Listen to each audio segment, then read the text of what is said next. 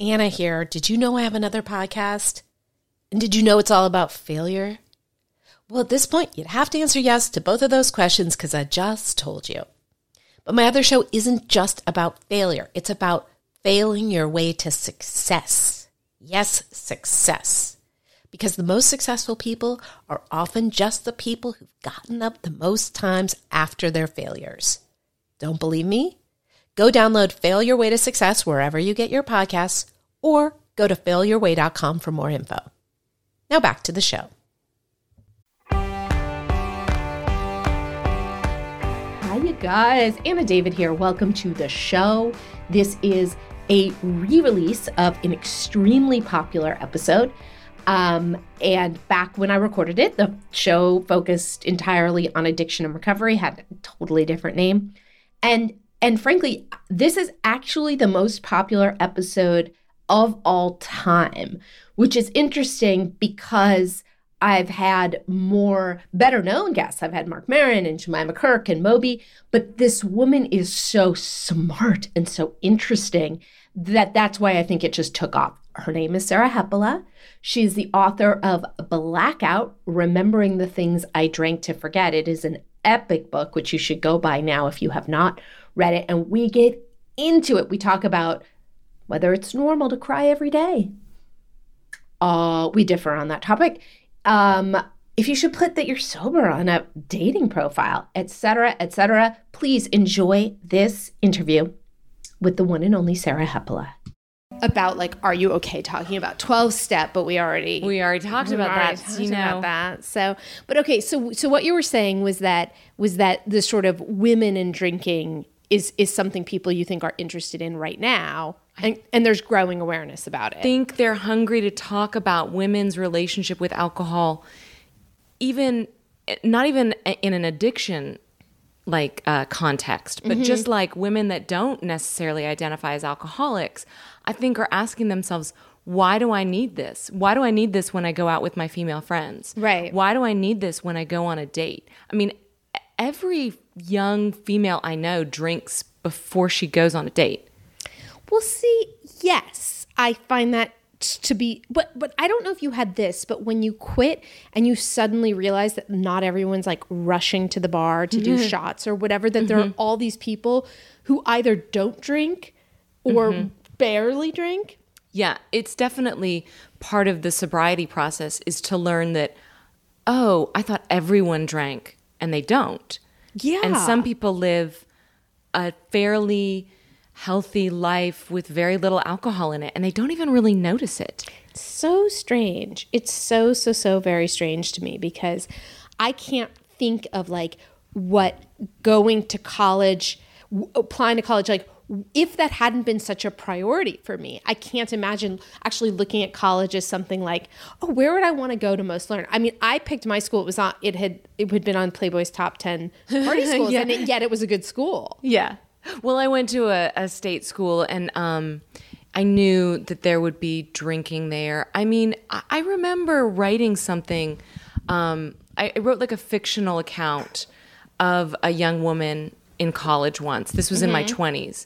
And I remember hearing from somebody in the publishing industry, and she said, you write way too much about drinking and boys. And I was like, oh. That was actually my first clue that my entire college experience had been a little out of whack. Really? Yeah, I didn't know. I thought everybody just basically college experience was just drinking. Yeah.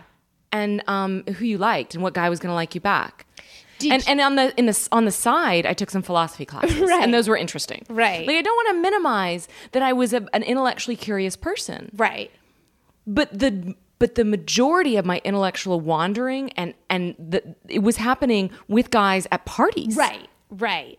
That was where the action was happening. In classes, I was mostly not paying attention and hungover and trying to not, I never spoke in class. Right. I was very much a wallflower. I didn't participate. Yeah, I had such a similar experience and all my friends were pretty much like that as well. And And I remember one lecture, one time I saw a sign that said Edward Albee was coming to Trinity. He was the one like famous alum we ever had. Yeah. And I said, God, I want to go to that. And that was as close, I never went. That was as close as I ever came to actually kind of being curious about something and making an effort to do something intellectual of sorts. I mean, I can remember doing things like I went to the Huntington Gallery for the opening and looked at Tom Stoppard's,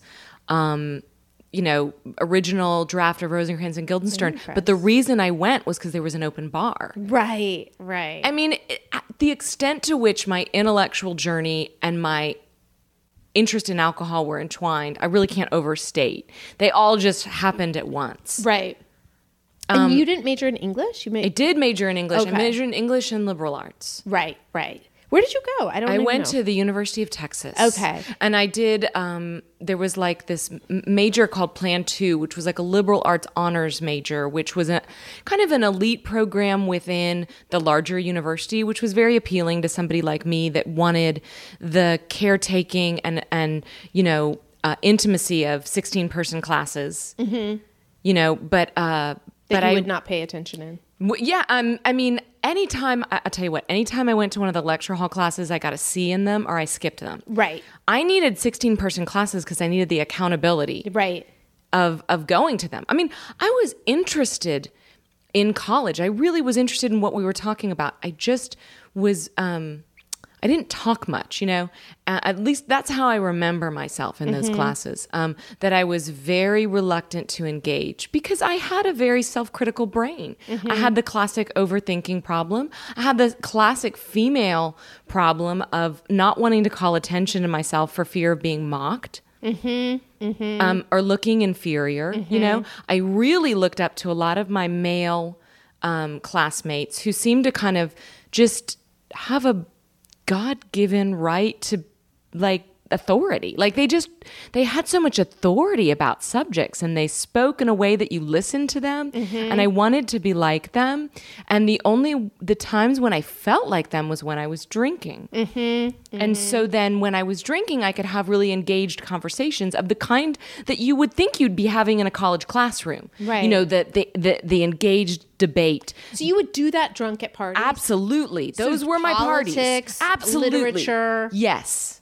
Interesting. So you weren't at fraternity parties? I was not. Interesting. I was very skeptical of fraternities. I came from a high school that most of the girls went into sororities. So I really defined myself against that type. I hadn't belonged much at that high school.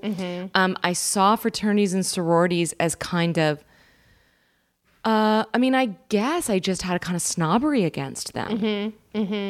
And if I'd gone to one of these schools where you had to go to fraternity parties in order to get alcohol, I probably would have revised my view of them. Right. But I didn't. I went to the University of Texas where every hierarchy got access to a keg party. Nobody, you didn't have to go Greek in order to... in order to have crazy parties. And so I belonged to this little group of drama nerds that put on shows every year. And we drank Keystone Light and bourbon and we went crazy at our party. I mean, we had a great time. And yes, the way that I remember college was these searching intellectual conversations that would take place from dusk till dawn, during which we'd just be getting drunker and drunker. And it was so exciting for me. But I could never access that kind of engagement when I was sober. I was much more shy. But as I grew older, that drinking persona began to dominate my public persona, which I know is something that happened with you too, where I didn't know who I was anymore. I was just this person that I was when I drank, where I was this, right. And it's funny because, I wouldn't have called myself a party girl because I didn't dress in the way that party girls I think of as dressing. I mean, I really dressed like a boy a lot. Right. As did I, actually. What was the 90s? Yeah, I mean, we wanted, like, it was like flannel shirts. Yeah, we just like lumberjacks. Yeah, it's funny about that. Like, part of my thing about pre-sobriety is that I didn't notice anything. So it's like I didn't notice the big things and I didn't notice the little things. And I remember sort of being out of college and sort of dressed how I was dressed, and someone being like, "It's so hilarious that you're like wearing that." And then I was wearing Keds. And I remember you're wearing Keds, and I was like, "There's nothing I picked up on. Not trends, not music. I don't know. That it's very extreme. I'm still, I'm sober a long time, and I'm still like." You use cold water wash on colors? Like just there's so much. I'm still figuring that one out too. There's just, I missed it all. But I also I never got drunk and engaged in like high-spirited intellectual conversations. Like whatever we were talking about was, I swallowed goldfish at keg parties. Do you know what I mean? Like I was not. Did you take shots out of people's belly buttons? I think that predated my age. Like I don't think we were doing that. We were doing Jello shots, but the using people's body parts for administering chemicals totally came afterwards. Like nobody did coke off boobs. Like that did not. That was really like the Girls Gone Wild era of the late 90s, I think. And it predated me too. It wasn't until, not predated, I predated that. Yes. Mine was a more innocent time when we took shots out of containers. Glasses. Yes. And you didn't do the drugs, really. I never did drugs. Not such once. a square. I think this is an interesting part of my story, okay? Yeah. Because I always understood people out of control as being like they would just do all the drugs, and I was scared of drugs.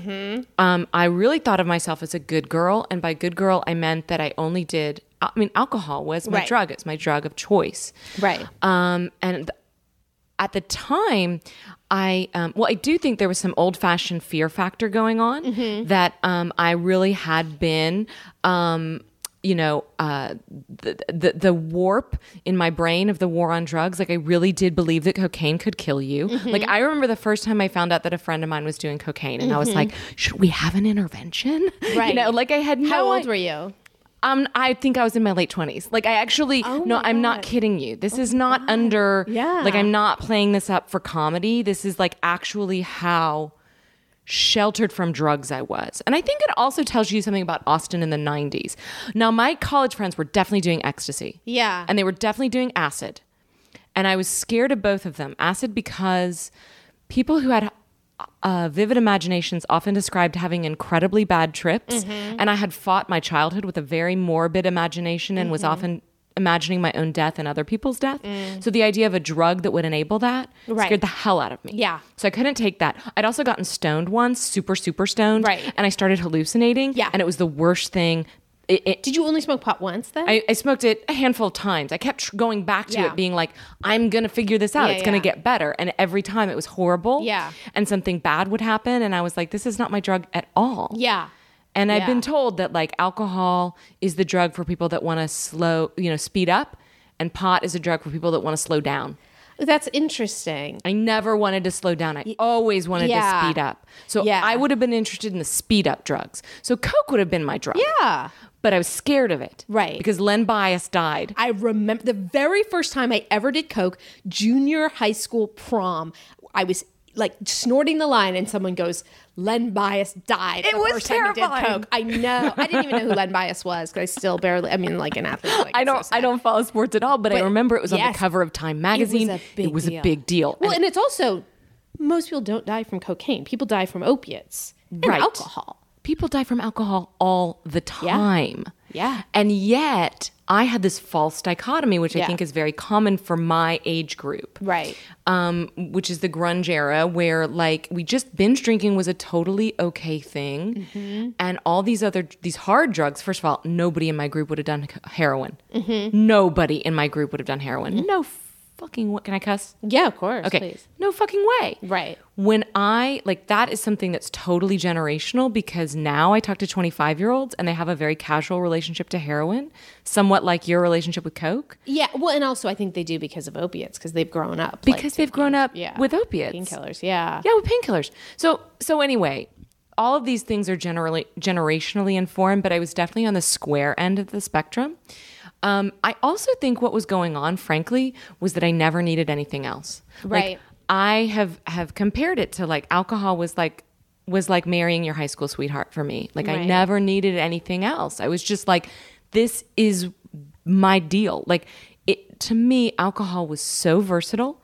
It was an upper, it was a downer, it was a flatliner. Like it was good when I was bored. It was good when I was ramped up. It was good when I needed to be ramped up. I mean, how one drug does all those things. But it was, to me, it was an incredibly masterful, versatile drug. What about depression? Yeah, I know. Thank you for asking me about that. But I mean, so how tied together were those for you? Yeah, and it's interesting because there was a section in my book that addressed that a little bit more carefully, and I ended up taking it out because there were just only so many things I could explore. But, I think here's the deal. I'm like a lot of writers and like a lot of drinkers. I'm kind of predisposed to the melancholy. And when I was about 13, my mom can tell you that like they thought really hard about, well, she needs maybe therapy. She needs maybe it was a little early for antidepressants, but if I'd grown up in another generation, I definitely think they would have put me on them. Yeah.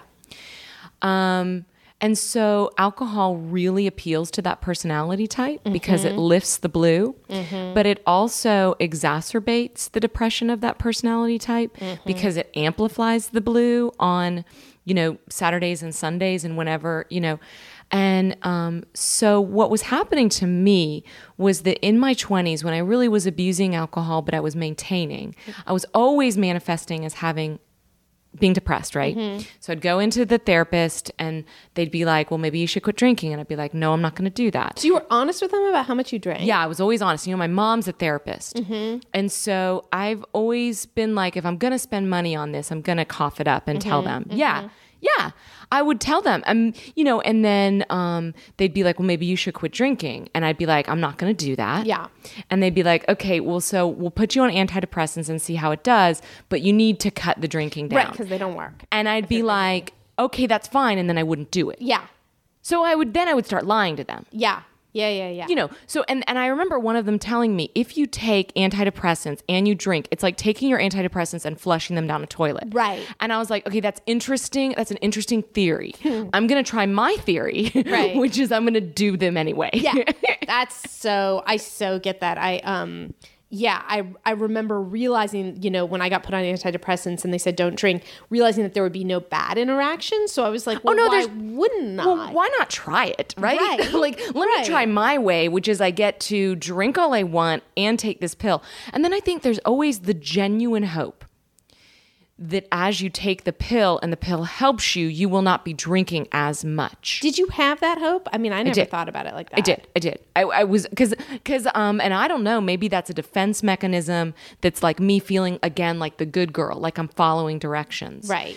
It's just that I would try it for a week. Okay, now that I'm on this pill, I'm not going to drink so much. I'm going to limit myself to these 7 glasses. By the way, they would always tell me 7 drinks a week. And I'd be like, nobody can do that. Right.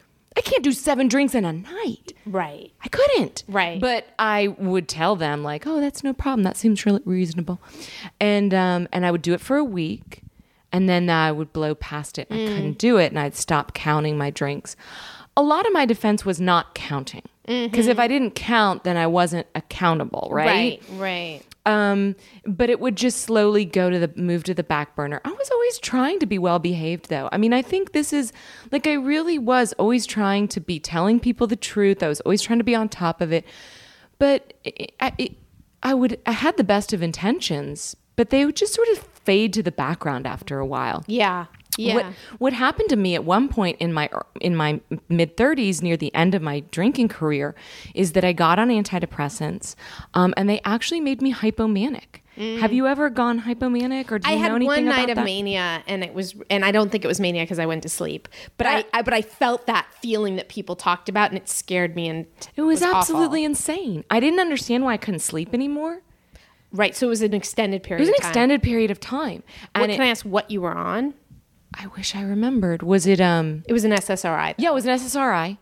And It was like probably Lexapro, but Right. Because that's the one that I found had the least, like it didn't have sexual side effects. I think. Oh, it doesn't. Yeah. And they'd put me on Wellbutrin because you're supposed to be able to lose weight, and then I went completely insane because it Wellbutrin did nothing for me. Did it actually do things? made for me you? insane. It made you me an insane person. Like I remember I missed the subway and I was like, fucking Subway! Like I Right. burst into tears and I was Right. like, something's wrong. Right. So I was on this other thing, and I'm pretty sure it was Lexapro.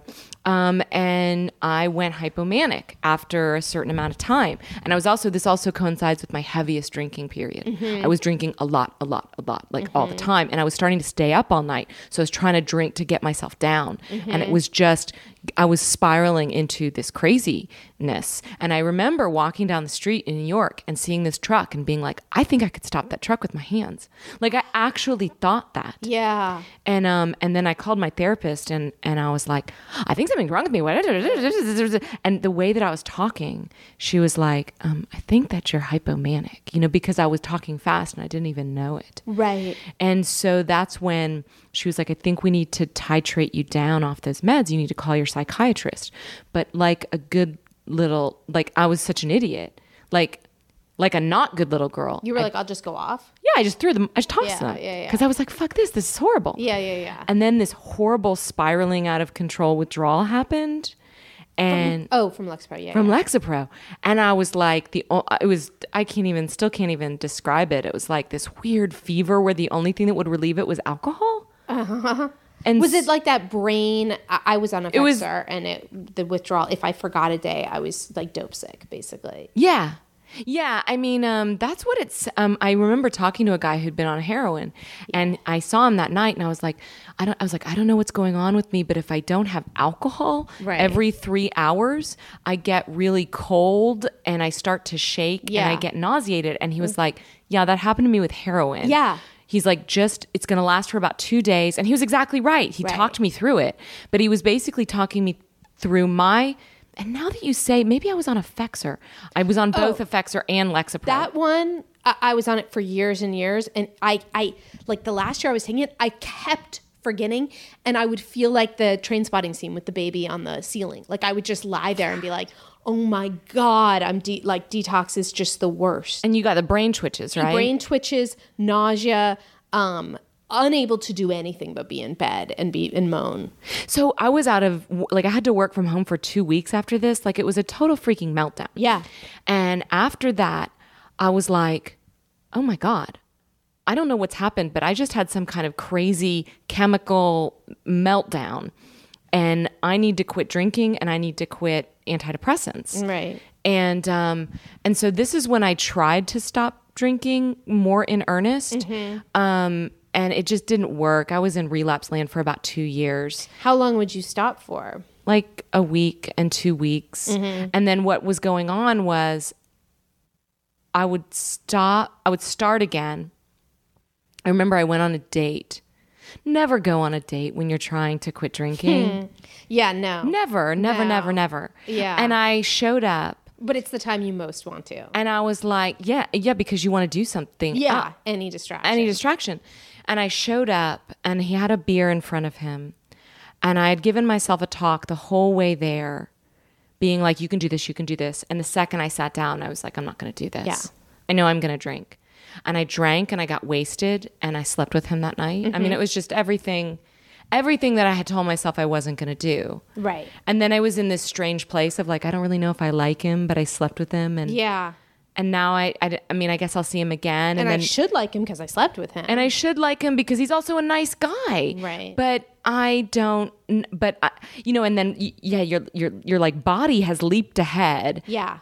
And your mind is still kind of like, who's that guy again? Right. And so we went on a second date and then I drank and slept with him the last time. So I felt like I had to do it again. Yeah, You can't walk it back. No. So it's, and then I found, and I kept doing things like that where every 2 weeks there would be some excuse of like, well, I need to drink for this reason. So I'm just going to drink tonight. And what started happening was I was drinking every 2 weeks, which was kind of like not a bad moderation management plan. Right. And I was like, this isn't bad. Maybe I'll just drink every 2 weeks. But shame and the self-hatred and all this stuff were a nightmare. Finally, I stopped trying to do that and I just started drinking again. Yeah. And then that's when I, like in the book, I tell the story of like moving into this place in Manhattan and getting this apartment by myself. And, I decided I was just going to be a drinker, and I was just, and then finally, I quit when I was 35. But the part that I want to point out here is that once I finally quit and I was about a year sober, I think that's when I realized that I was not a depressed person. Really? That I was an anxious person. Right. I was a highly, highly anxious person.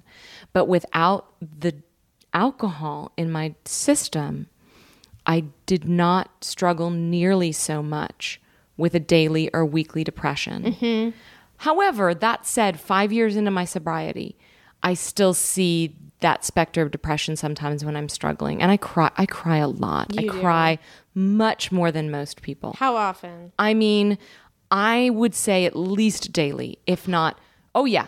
I mean, what kind of crying? So like you're moved by a sad story crying, or No, it's always about my life. It's always, yeah. I don't. Yeah, really I am cry not. For anyone You know else. what? It's so funny. You know how people always talk about they cry at commercials? Yeah. I've never cried at a commercial. Okay, I only have when it's something that relates to my life and I'm imagining my life. Like, okay, the most painful part of your book to me was the cat stuff because of my obsession with my cat, and because every time I pet her, I'm like, she's going to be gone one day. It's like, so talk about when hard. you were talking about like fear, like thinking about death. Like it's such an immediate association.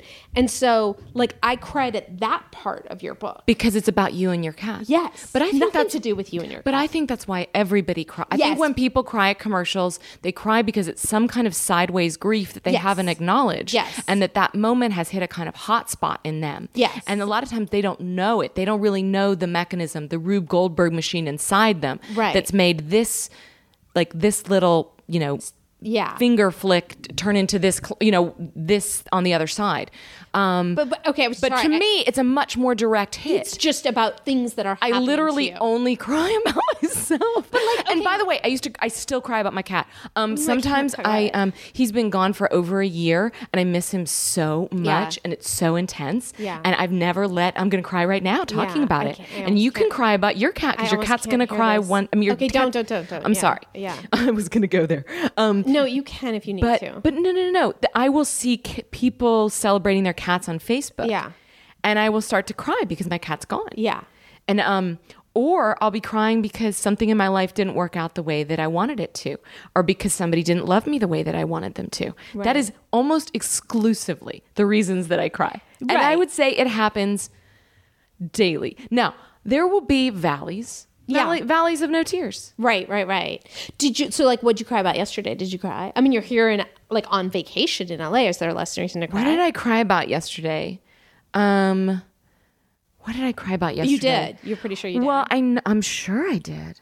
No, I know I did. I cried yesterday.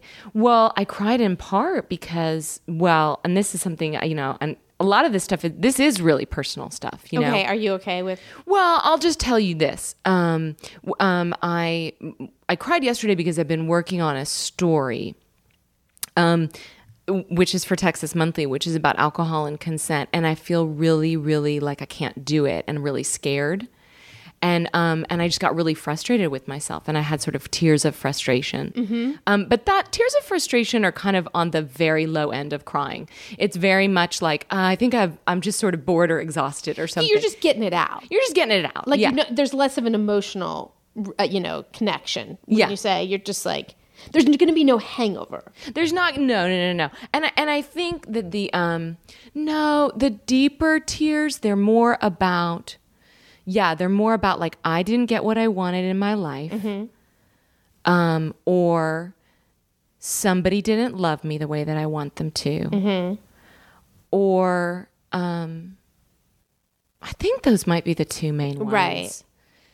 Now, how connected do you think fear and depression are? Like, how much is depression some, scenario in your brain you do not realize is a scenario, you're projecting into the future, and you're having a reaction like it's happening at that moment? I think that Well, are you talking about like the tendency for us to be catastrophizing our lives? Well, that, and I think that on alcoholism, people, humanism, whatever, but that like, I don't have this thing, and so that means I will never have this thing, and it's as if you've gotten to the end of your life and you have confirmation you'll never have this thing. You know, isn't that what fear is? Yeah, and I do that. Well, see, a lot of my stuff, I don't know. You know, when I'm crying about what I didn't get, I don't know what part of that is entitlement, is like my ego and entitlement.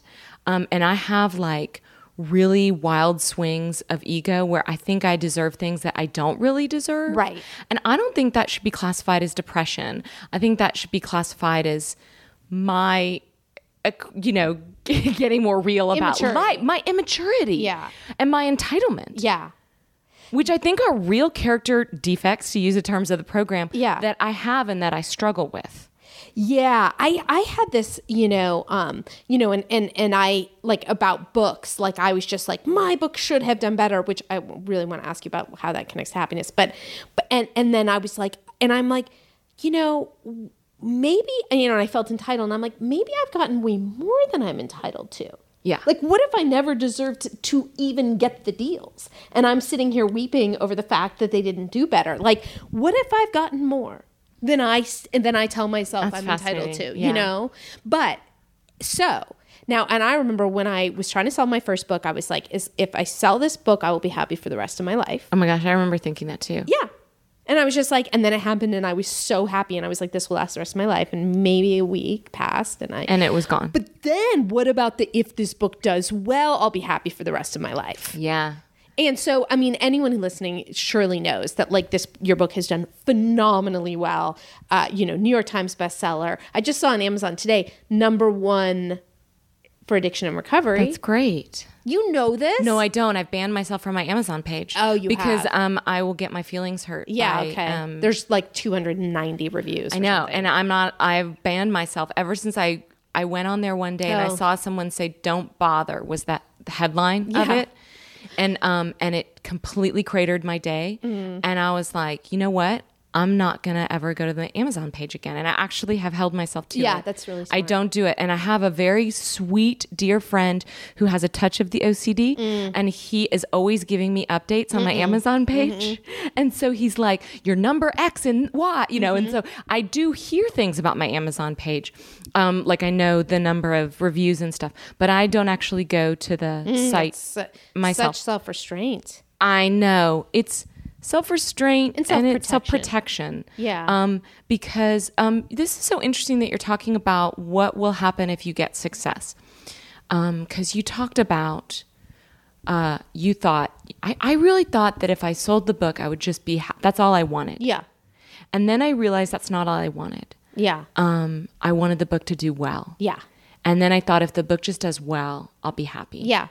And then the book did well. Yeah. Now what? And then I realized that didn't make me happy either. Right. Which was really hard. I believe that. And it's actually something I never talk about.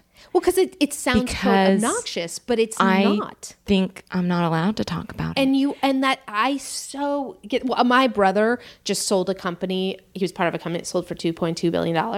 And it's like, I've watched it not make him happy. Yeah. Like there's just nothing. And actually when you were talking earlier about things that I cry about, and one of the things that I've cried a lot about is how lonely I feel. Yeah. And I think that part of that is because I don't talk about any of this stuff. Right. And I don't really, I've felt very estranged from my friends. And I spent a lot of the summer in an anxious posture, very afraid that I was going to screw this up. How? I was going to say the wrong thing. Right. Like just in this Texas Monthly piece I'm doing about alcohol and consent, which is a really taboo issue. And and I want to talk about it. I think it's really interesting. I think I have important things to say. And I'm terrified that I'm going to say it the wrong way and then it's going to explode. And the thing that I worked for so hard is gonna explode in my face. You know, when I was talking earlier about how I'm really entitled and, you know, I think I deserve all these things. Well, that's one part of me. And then the other part of me is cripplingly insecure. Right. And scared all the time. Right. And I don't have proper confidence in myself.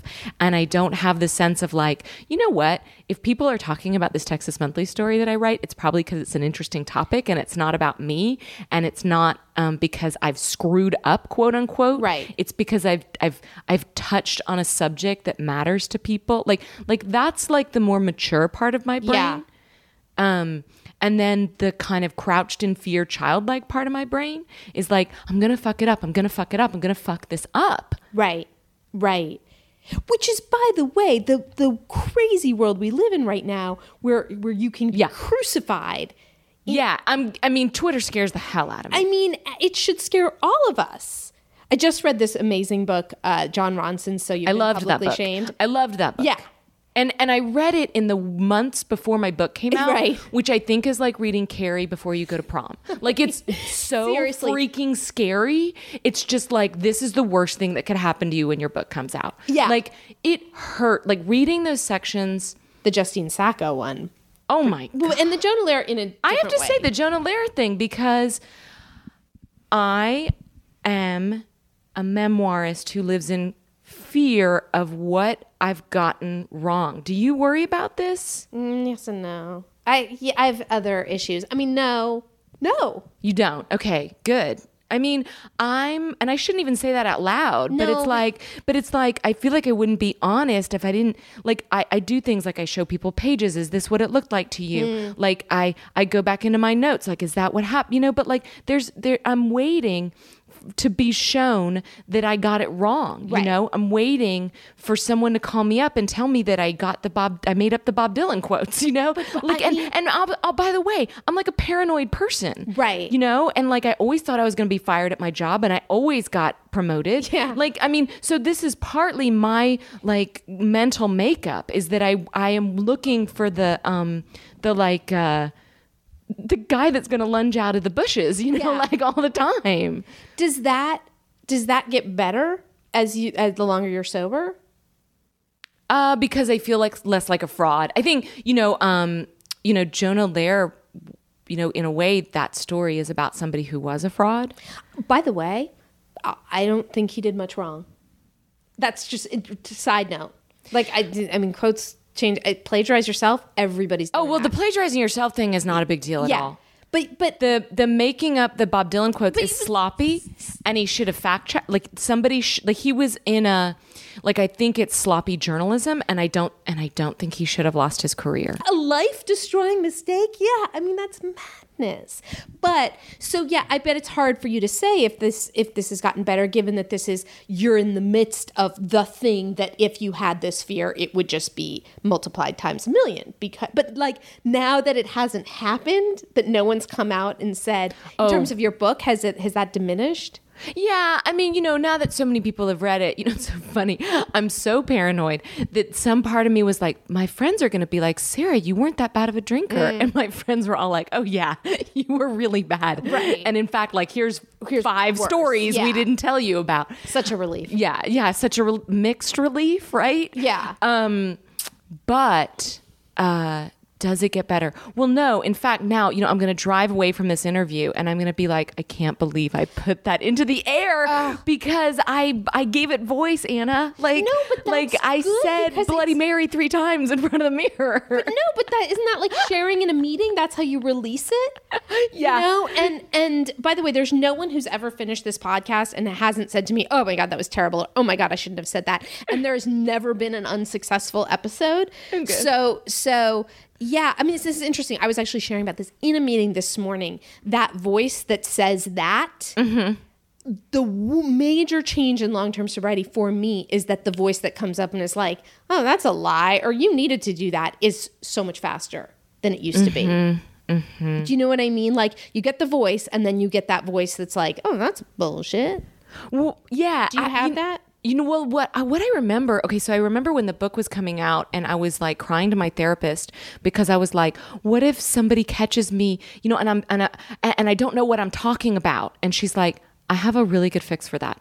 Don't talk about things you don't know anything about. And when you don't know what they're about, just say, I don't know what the answer to this. Right. And I was like that was the biggest light bulb for me. Right. And I was like, oh my God, she's totally right. Like if you don't want to be revealed as a fraud, just tell the truth. Yeah. Holy cow. Yeah. Oh my God. But because so much of my, especially intellectually, because I was a kid that didn't read books in high school and I was like, you know, I didn't do the work and I was always faking it. Mm-hmm. And so it was really customary for me to be like, let me pretend to know the artist that you just mentioned that I should know who it is. Right. Oh no, of course I know who that is, you know, but I didn't really know it. So I've learned in sobriety to say, I don't know that person. Yeah. And then you might judge me and be like, how could you not know who that person is?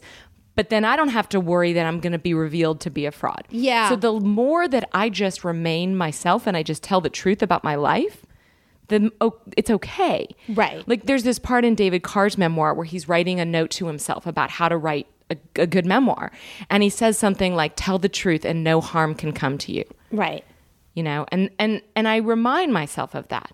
You know, just don't pretend. And then you don't have to worry that people will catch you pretending, which I feel like is what Jonah Lehrer was doing. You know, he was pretending. Yeah. And people caught him pretending. Yeah, but since it's not a conscious thing, it's really, really hard. I mean, well, also a lot of people are pretending. Like it's a common sin. And it's like part of our culture is, you know, and this is something that recovery has been so interesting to me because our culture is like, you know, be an expert, will yourself into this and, you know, and get this by stomping on people and to learn that, oh my God, I had it totally backwards. Like if I want happiness, I got to not think about myself so much. I got to surrender. That's to what's exactly happening, right. You know? That's exactly right. And I think one of the, to go back to what we were talking about, the success of the book, like I'm so happy for the success of I'm so like it's incredibly gratifying. Yeah. That people want to talk about the book. I enjoy it. I actually really genuinely enjoy engaged conversations about the book's themes and the things that come up. I like going to events. But none of it made me happy in a way of like, I sit back at the beach and I'm like, look at what I did. Right. This feels good. I'm still me. And I'm still carrying around my me problems. You know, that I don't like this part about my body, or I don't like this thing about my behavior, or I don't this or that or the other thing. And I do think that one of the things I'm starting to finally get at the age of 41 is that if I want to be happy, my happiness can't be totally in the bucket of how successful I am. Mm-hmm. Because also the success is going to go away. You said maybe it won't. Wonder, Look, maybe like Barry Diller's always been successful. Like I'm like there are Scott, you know, whatever. Maybe it won't.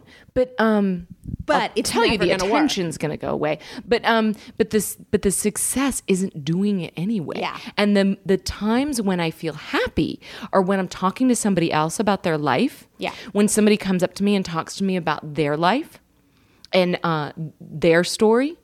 Or when somebody's telling me about how the book brought up something for them, like then I feel useful. Mm-hmm. Then I feel like, oh, good.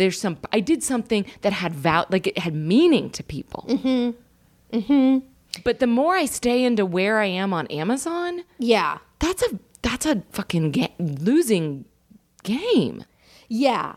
Absolutely. Absolutely. Did you? But okay. So when did you realize that it was going to be successful? I mean, like, what was the thing? You know, the book, you know, comes out. You spent... Well, so I think there was a bunch of media attention, but I thought maybe that was just because I knew a bunch of people. Right. And so I kind of blew it off. Like I don't want to say blew it off like I took it for granted, but I didn't think it was a metric of the book doing well. And it's not always. Because I had all these friends from working in the media for 15 years and from working with a lot of freelancers, working with, you know, as a personal essays editor, I had relationships with all these different freelancers who wanted to interview me and then place the interview in a magazine. Yeah. And I thought, well, that's good for them. It's good for me. That's great. That's mutually beneficial. I understood that there was interest in the topic. But see, I didn't realize it was going to be a success. Now, keep in mind that my publisher and my editor had been telling me it's going to be a success, but this is my first book. Yeah. I thought maybe they told everybody that. I think they might. And so I just thought they don't like that. To me, it was like your mom telling you that you look pretty. You're like, well, you have to say that. You're my mom. Right. And so I didn't really know who to turn to. And then my agent, who I think does see a lot of these different things, was kind of always trying to brace me for it being a failure. And I mean this in a kind way, that I think she was always trying to get me to think about it like the successes that you wrote it, the successes that were here. Like, because she's seen so many writers crushed when it didn't achieve X, Y, or Z. And so she can't predict the future. Right. So I really didn't know until that first week, and it landed on the bestseller list. Oh, it did in the first week? Yeah. And that was really my first indication. I mean, that it was going to be a success, that it was a success. Right. And I think that was the day before that was the New York Times review from Dwight Garner, which was really positive. And so it was those two things at once that was very much the moment of, okay, kid, you've made it. Yeah. Yeah. You know, and it was an incredible feeling. I mean, I've talked about, oh, I'm lonely and I cried, and Anna, be my friend. Right. But let me tell you, those were good days. Yes. Yes. That was incredible. It was incredible. Yeah. Yeah. And both can be true. Yeah. You know, simultaneously. And I think it's, you know, but I feel like that voice then goes, oh my God, I got to do this again. Right? You know, I mean, that's, you know, what now? I got to live up to, or whatever. I'm putting fears into your head. I think I'm starting to feel that now because I'm starting to what's your next book? Well, yeah. I mean, I'm starting to think about the next book, and I'm starting to think about the next thing. And it's like, you know, I really went through this thing right around that time where I had been in so much anxiety and so much turmoil leading up to that moment that I really started to think I didn't want to write another book, and that I would be better served doing a different kind of writing, whether it was essay writing, whether it was magazine writing, something that was a little bit lower stakes, because I think it's a little bit like somebody that has a kid and is just like, love the kid, never going to go through that again. Yeah. But then what happens is the memory fades and you get a little bit further away from it, and you start to think like, I could do that again. And I survived it. I wasn't so bad. So, you know, but I did have this thought the other day of like, oh my God, I got to do this whole thing over again. Oh, I don't know if I have it in me. You know, I think also because the drinking story was so obviously the book for me. You know, I mean, we talked before, I think before you turned this on, we talked a little bit about, you know, I don't have the most dramatic addiction and recovery story. There's no question. I have very much a garden variety drinker story. Some bad things happened to me. They are very much in the middle of the spectrum of what happens to somebody in a drinking life.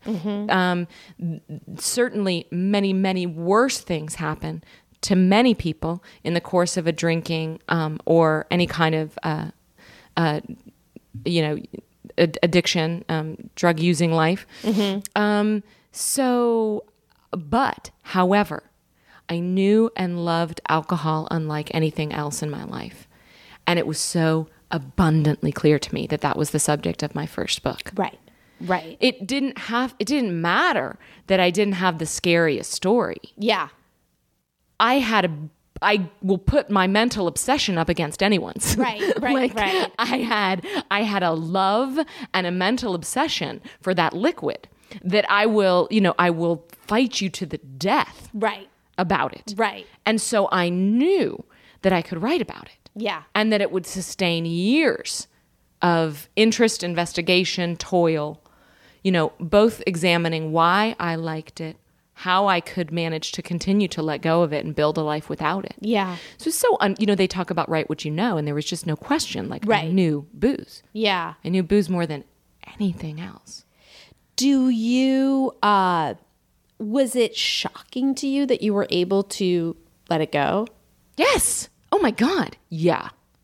Because my identity was so wrapped up in it. And so I just didn't think that I thought, well, I could quit drinking, but it's just going to be this incredibly boring, colorless life. Oh, yeah. And so it's not that I thought quitting drinking was impossible so much as I thought life without alcohol being any fun whatsoever was impossible. Yes. And the fact that I can sit in a bar and like the other night, I was at a Labor Day party, and that was last night, and somebody next to me was drinking a Negra Modelo, which I used to love that drink. And I could smell it, and I was I was on my 7th glass of San Pellegrino. Oh, so you don't screw around. You still drink as much. It's just different things. I fucking still drink as much, man. I nurse one cranberry soda every night. Do you? That's all. That's so it turns out I wasn't that thirsty. It's a good drink with a dash of cranberry with lime. I'm just going to say. It's a great drink. It's a signature drink. Yeah. That's classy. I like it too. And especially when you want to be somewhere where it looks like you're having a cocktail. Do you care about that? Do I care about that? Every once in a while. Really? Normally, no. But every once in a while, I don't want attention. Mm-hmm. I don't want attention. And do you think drinking. Does that call attention to you when people? Well, I guess people really go, "What? You're not having a drink?" Nobody says that to me anymore. Never again. But both of us are publicly sober. Yeah. Everyone knows that we're sober. But do you meet people who have no idea? Yeah. I just met somebody last week who was just like so confused by, that whole like, what do you mean? And you can't smoke weed? That conversation. Well, I think it comes up around dating. And I'm curious how you deal with that. Yeah. I mean, for me, I have such a strange relationship with it. The first week I was sober, and I've totally written about this, I went to a bar to meet somebody, and I was like, can I have a Diet Coke? Because, I was this terrible cocaine addict and I can't drink. I just told everybody. Yeah. And it never occurred to me not to. And I don't know why. And maybe it felt safer. Did it feel safer doing that? I'm still not conscious of why I did it. Yeah. And I don't You're know the non-noticer. Yeah, exactly. I mean, I don't know if I thought it was insurance against not doing it. I think I'm like a chronic oversharer. I think it brought attention to me. That's my motivation for most things. Yeah. It's like, I'll get attention. Yeah. And you didn't think it was bad attention? For me, I'm like an equal opportunity attention getter. Like if it's bad attention, doesn't matter. It's attention. Great. It's crazy. That's great. Still like that. But whatever. Good attention, better than bad. It's great in the sense of it's funny. I love human behaviors that makes sense. I'm not like that. I had so much invested in being a drinker that being a non-drinker felt very shameful to me. Interesting. So when I showed up at a bar and I wasn't drinking, I did not want to call attention to it. And I did not want to let people know because I thought it meant I wasn't cool. And I was very afraid they were going to come to the conclusion that I wasn't cool. Yeah. See, I've been under this perception my entire sobriety that it's cooler than drinking. You're right. I was so desperately uncool when I was a drunk and a Coke addict that immediately I was cooler by not doing it. You're absolutely right. But I wonder, did you get sober in LA? Yes, well, there's that and too. I think LA is such a cool sober community. Yeah. It really is. Yeah, it's really the norm to just have been a decadent drunk or drug addict and now not be. Yeah. But when you go on a date, well, now it's all blown to hell because everybody knows you're sober. But before the book. They don't on Tinder. I mean, people are still just like, who are you? What do you write? But then they go, what do you write? So what do you write? And I'm like, okay, I write some first person stories. Well, can I see one? Yeah. And as soon as I give them my first and last name, they know everything about me. And I don't want that before I meet them. Yeah. But so it's been very awkward. I've had a very fitful re-entry onto the dating sites, which I only recently did like a couple weeks ago. Oh, interesting. Yeah, because I took myself off for a while to focus on the book and I didn't want the distraction of it. And then I was like, you know what? It's time. Yeah. And so I haven't been able to explain I feel like I have to do the download that you used to do in week 1 of your sobriety, which is like, hey, I'm Sarah. I used to be a crazy drinker. I wrote this book about it. Kind of talks about sex stuff. You can look it up online, hey, meet me for coffee. I don't want to do all that. And so what I end up doing is saying weird things like, I just prefer not to tell you what I write until we meet. And then it sounds like that sounds crazy. It sounds like a crazy person. Yeah. I know. There is no way around. I used to do a thing with online dating where I had another email address where it wouldn't say my name, because I just don't Google before, Yeah. And then you just sort of, and like, I don't know, once your age is on Wikipedia, you just sort of give up on it all. And I'm just like, fine, this is it, So you just let it hang out. You say, I'm Anna David, I'm... I mean, as soon as they go, well, especially with this like after party thing, it's like, oh, well, what's that? There's no, because it's in your email address. Yeah, it's like, I mean, I don't know. It's just something that I think there's no use fighting. Yeah. But it's, and if somebody's got a problem with it, good to know up front. It's always good to know up front. I always put sober in my profile because... Like on Tinder? I do. Is that a bad move? No, I don't think so. But that's so interesting that then you would want them to not know that you wrote this like amazing best-selling book. I mean, I get it, sort of. Maybe what you're saying is that I'm front-loading the less interesting parts of myself and I'm burying the lead. But maybe that's like not wanting attention, I think I have mixed up. Well, I talk about this in my book. I'm very mixed up on attention, where I just have this feeling of like, nobody look at me. Why isn't anyone looking at me? Well, I hear sober people say that all the time. And I don't relate. I always want them looking. It's weird. I wonder because everybody talks about that. Like, that I'm the speaker in the meeting and like, it just feels so weird because I don't want people to like, really? Look, listen. Do we have time to talk about attention? Can we talk about that? Oh, wait, let's talk about attention. Yeah. So, I'm curious then, because you talk, I know, you're a very pretty woman. And as so, are you. Thanks. But I've gone up and down on the scale like 50 pounds. As have I. You've been a heavier woman. I was 146 at one point. Mm-hmm. My parents sent me to a nutritionist. I had no idea. Were you? When I was going to say this about paranoia, by the way. When I think I was 28. And I remember going to therapy and going, I fear I've gotten fat and I fear I'm going to get fired. And she was like, well, that's paranoia. And I got fat and I was fired. So what about when, as they say, it's like, it's not paranoia if you're right. If you're right, I know. But okay. So yeah, go on. Well, I'm just wondering why it is that you experience all attention as good. And I experience it as such a crazy mixed bag of like, come here, go away. Go, no, I want you. Don't, I don't. And I wonder, maybe it comes down to essential. Are you a natural extrovert? I wonder about that. I do think the answer is formative years more than anything. It's got to be. I will say I have a weird, I love how we've made it about me and it is a perfect meta experience because we're talking about attention. But I remember being a kid and people saying like, oh, you're so shy like your dad. And I didn't want to be like my dad and I didn't want to be shy. And then I met a girl when I was 10, Janae Schumacher, Facebook friends.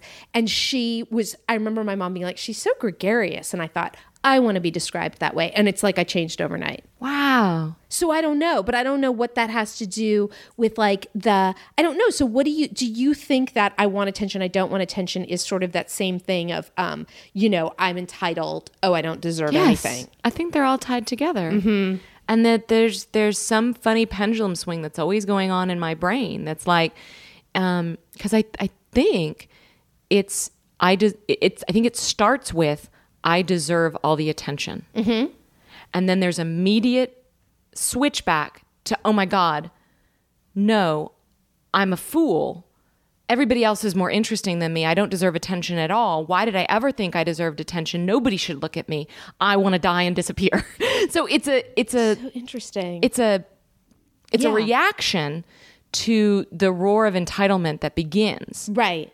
Like I was at a writer's event recently and I was like, I walked in with this real entitlement of like, I'm better than all these people. Mm-hmm. And then I started realizing they were really cool and really great. Mm-hmm. And then I was like, oh my God, I'm worse than all these people. I can't believe I came in here thinking I was better than these people. Now I feel ashamed at how much better I felt.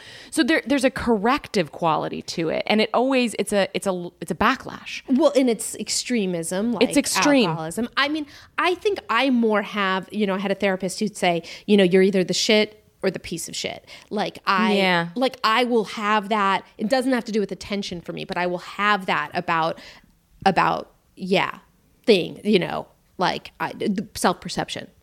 Yeah. I don't know.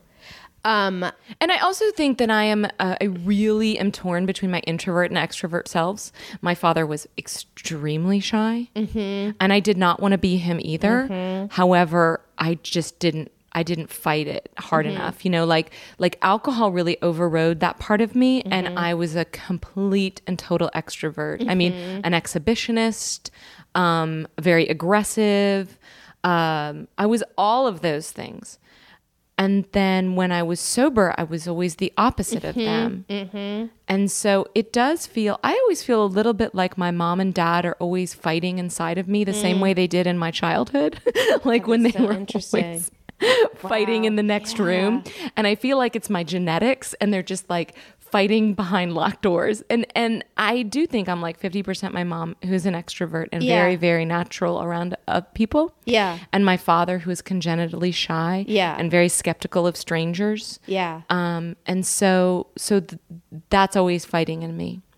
But what about the idea that, I mean, easy for me to be like, I'm almost 15 years sober, blah, blah, blah. But like that you don't really know who you are. And like as sobriety unfolds, you start to realize more and more who you are. I think that's hard for people to believe, because they would think 5 years sober, shouldn't you figure out who the hell you are yet? Yeah. But I mean, every time I talk to sober people that have many years like you do, they're like, oh my gosh, you're a baby. And I have no idea. I mean, I remember my sponsor in New York turning 20 years sober, and she's like, oh my God, I finally get what they say when they say you didn't know anything till you were 20 years sober.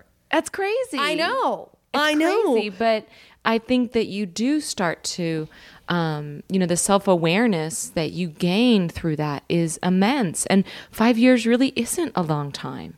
Yeah, it is and it isn't. I mean, it is a long time, and I'm proud of it. And I don't mean to be diminishing of that time but at all, because by the way, the person that quit drinking at 35 was like, no way, could I go 5 years? Of course. I mean, without a drink. 5 days is 5 days insane back then. So 5 years is crazy, but I do have this awareness that I'm still getting to know myself. Yeah. Like when you asked me that question about depression, for a long time I've been saying I'm not a depressed person, because once I quit drinking, I really didn't struggle with it. But lately I have been struggling with it. And so I'm starting to think that was maybe a too easy of an answer to say, oh, I'm not depressed, the alcohol made me depressed. Right. I'm starting to think maybe I am, and I just have certain, triggers that I'm dealing with right now. And, and so, I'm just getting to know myself. Yeah. I mean, I know when I first got sober, my first year was so magical and wonderful. I was like, no more therapy, no more medication. Who needs it? My problem was I was an alcoholic. And now it's solved. You were one of those pink cloud people. Pink cloud for a year. Imagine having a pink cloud every day for a year. Oh, man. I wanted it so bad. I was so miserable. But yeah. Yeah, it's weird. I don't know how people stay sober without that. I don't know how I did. I really don't. It sucked so bad. And people have asked me a lot. I think that's really the magic question, because it's not why did you quit, because I'd quit 100 times. There's so many reasons to quit. Yeah. It's how do you stay quit? Yeah. How do you stay when you're unhappy? Yeah. When you're not getting your rewards? Yeah. I mean, and for me, I've had I've had certainly unhappy periods of my sobriety, but I have all that, this too shall pass. I get it because I had that initial, it was so joyful, So how did you? I mean, this is a good note to end on. Yeah. I mean, I that's also still a mystery to me, but I know that at about the 3-month mark, it was in my sobriety, it started to become clear to me how much I had worried people around me. And I had really, a lot of my drinking was enabled by this idea that I wasn't hurting other people. I would hear people say, oh, well, I'm hurting my husband or my kids. And I was like, not me. I don't have those things. No problem over here. And I kept my job, right? But as I was getting more sober, it was becoming clear to me that my friends had really worried, and that my mother and my father had really worried, and they had swallowed a lot of fear, and they were in pain. They didn't know they didn't know what to do or what to say. And about 3 months in, my brother got called up to Iraq. He was in the reserves. And so I saw my mother go through more fear than I ever had. Like, she was really, really worried about him, even though he was going to a very safe and remote part of Iraq, or as safe as those parts could be. But she was so worried. And I remember thinking I couldn't put both her kids in danger. And I remember being really angry that I couldn't relapse. I was like, Interesting. God, she took away my relapse. Right. And I was so mad because I had about 3 months, which is right around the time that I normally relapsed. And I was like, all right, fine. Shit. I'm just going to keep going. And so then at about 6 months was when I got the idea of writing the book. And then I think probably the book kept me sober. The idea of the book. Spent 3.5 years writing it. 4. Yeah. I spent 3 years. Yeah. Yeah. I mean, honestly, just trying to figure out what to say. I wrote different versions of the book that never happened. Like I didn't know if I was going to write a memoir or a nonfiction book or reported book, or there were all sorts of things that went into it. I mean, the actual writing of it probably took a year and then a lot of time editing. I mean, but it was a very slow going process. Yeah. Yeah. I mean, it always is, I think. Well, I wanted it to be instant because I like everything instant. I wanted to write it in 3 or 4 months and then sell it for a bunch of money and be done. Yay! Yeah, and then have it come out like immediately. And then it. Like what takes so long? Yeah, But I do know that having this promise that I could do something in my sober life that I hadn't done in my drinking life, which is what I wanted to do more than anything else on the earth. Really. More than have kids, more than get married, more. I wanted to write a book. That was my brass ring. And if I could do that in my sober life, then that would mean I had accomplished something that I had proven to myself that I was better sober. That's so interesting. And then things got better. You got out. And then what happened is that things got better. Yeah. I moved out of New York, which I really needed to do. Are you going to stay in Texas? I don't know. Could LA woo you? It's possible. But I will say that Texas was exactly where I needed to be for that 4 years.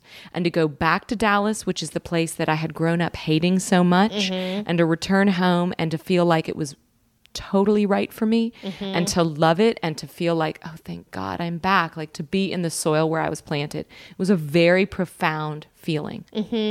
And to be close to my family and to just have everything. Like I had spent so much of my life trying to be an impressive person and trying to impress everyone around me with like, I live in New York. I live in a cool neighborhood in Brooklyn. I live on this street, and just like getting all those little coins from the universe for being like an impressive person. To let go of that and to be like, I live in Dallas, Texas, and I live really close to my parents. And I'm close to my parents and I like them very much. And like it was all nothing the things. Cool about that. There was nothing cool about it. And it was exactly what I needed to be doing. And I knew it. And so that was so good for me. Yeah. And like you say, it started to get better. I started to get better. I started to get happier. And I became more of the person I wanted to be. And so that was the crazy thing. When I actually became the person that I was drinking to be, that's when I realized, oh, I don't need alcohol for this. So well said. That's so, so, so true. I love it to the point that I'm going to have to stop it right now so we don't eat. Okay, so I won't screw it up. Yeah. All right. Have you already ordered Blackout? Your second copy, your third copy? Go get it. Go read up on her and go keep listening to this podcast. This was After Party Pod with Sarah Hepola as the guest.